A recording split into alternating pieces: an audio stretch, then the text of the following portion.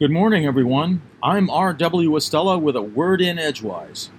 Today is the 3rd of August, the 216th day of this leap year of 2020, which has 150 days in store for us, leading to 2021.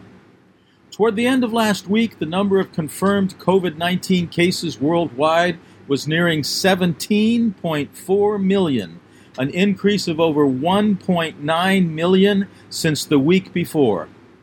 The number of confirmed cases in the United States near the end of this past week has topped 4.5 million, an increase of 500,000 cases since the week before.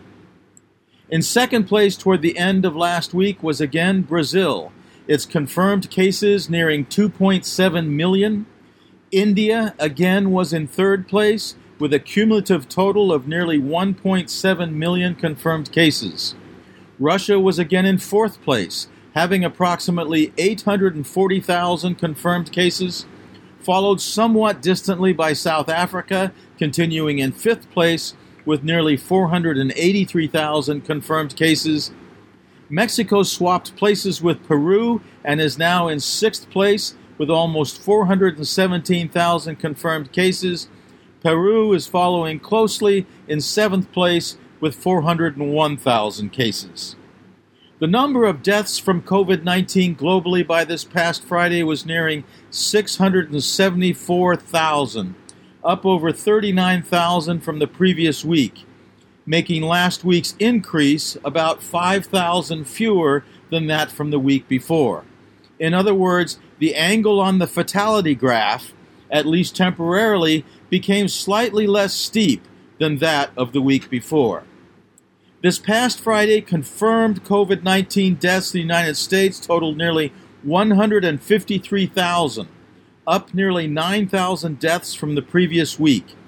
In other words, nationwide, COVID-19 this past week killed at least 1,285 United States citizens per day.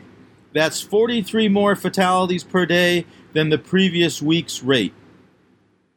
We remain the number one hotspot for coronavirus deaths on the planet, with Brazil again in second place, having nearly 92,000 deaths, and the UK again in third place at half that, with a little more than 46,000 deaths. Mexico continues in fourth place this past week, although having just crossed the 46,000 threshold, Mexico nearly ties the UK, its data showing less than 100 fatalities difference from that of Mexico. Heavenward today at noon, our moon will be the full sturgeon moon, also known as the green corn moon, the red moon, and the grain moon. On this day in 2004, the Messenger spacecraft was launched to Mercury. Today in 1981, 13,000 air traffic controllers walked off the job in hopes that the United States federal government would agree to the controllers' demands for a pay raise. President Ronald Reagan warned the controllers they would be fired if they went on strike.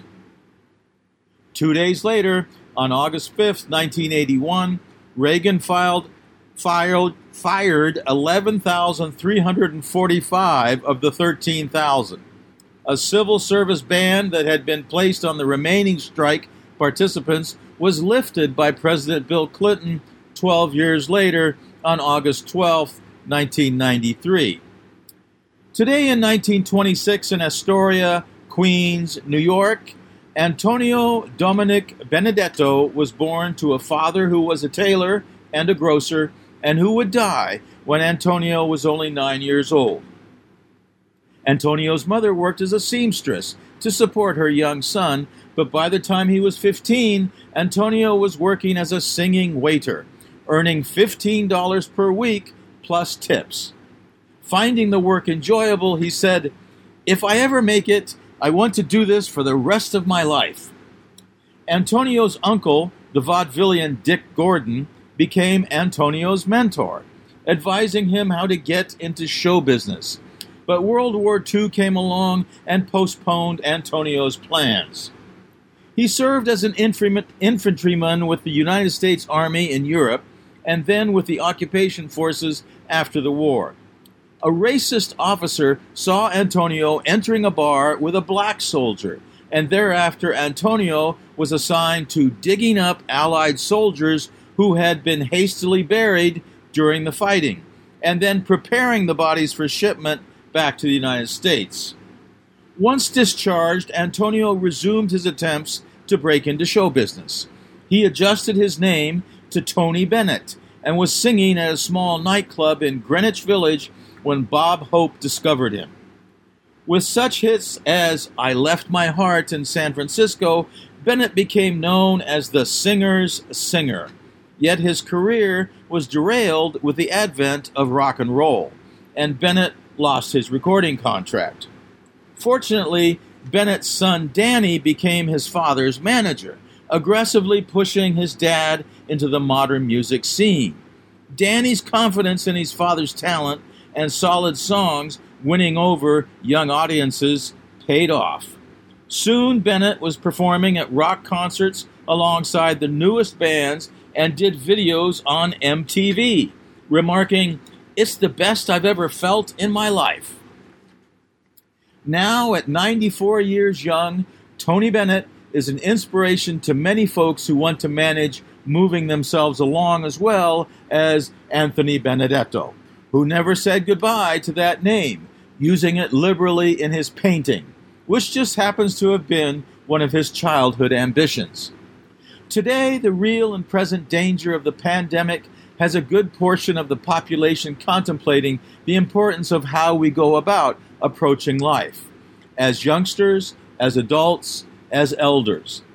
A month from now, the major educational venues that devote their efforts to keeping society in harmony, to creating balance through enlightenment and the acquisition of skills, will be attempting to go forward with programs touted as offering intellectual enrichment to their clientele, to students enrolled from preschool to grade 12, from first-year undergraduate curriculum to doctoral studies.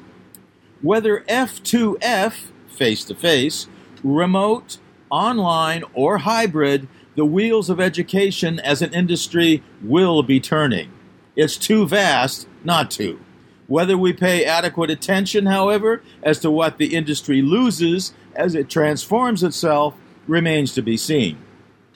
Today is also the birthday of Ernie Pyle in 1900, of Leon Uris in 1924, and of Martin Sheen in 1940.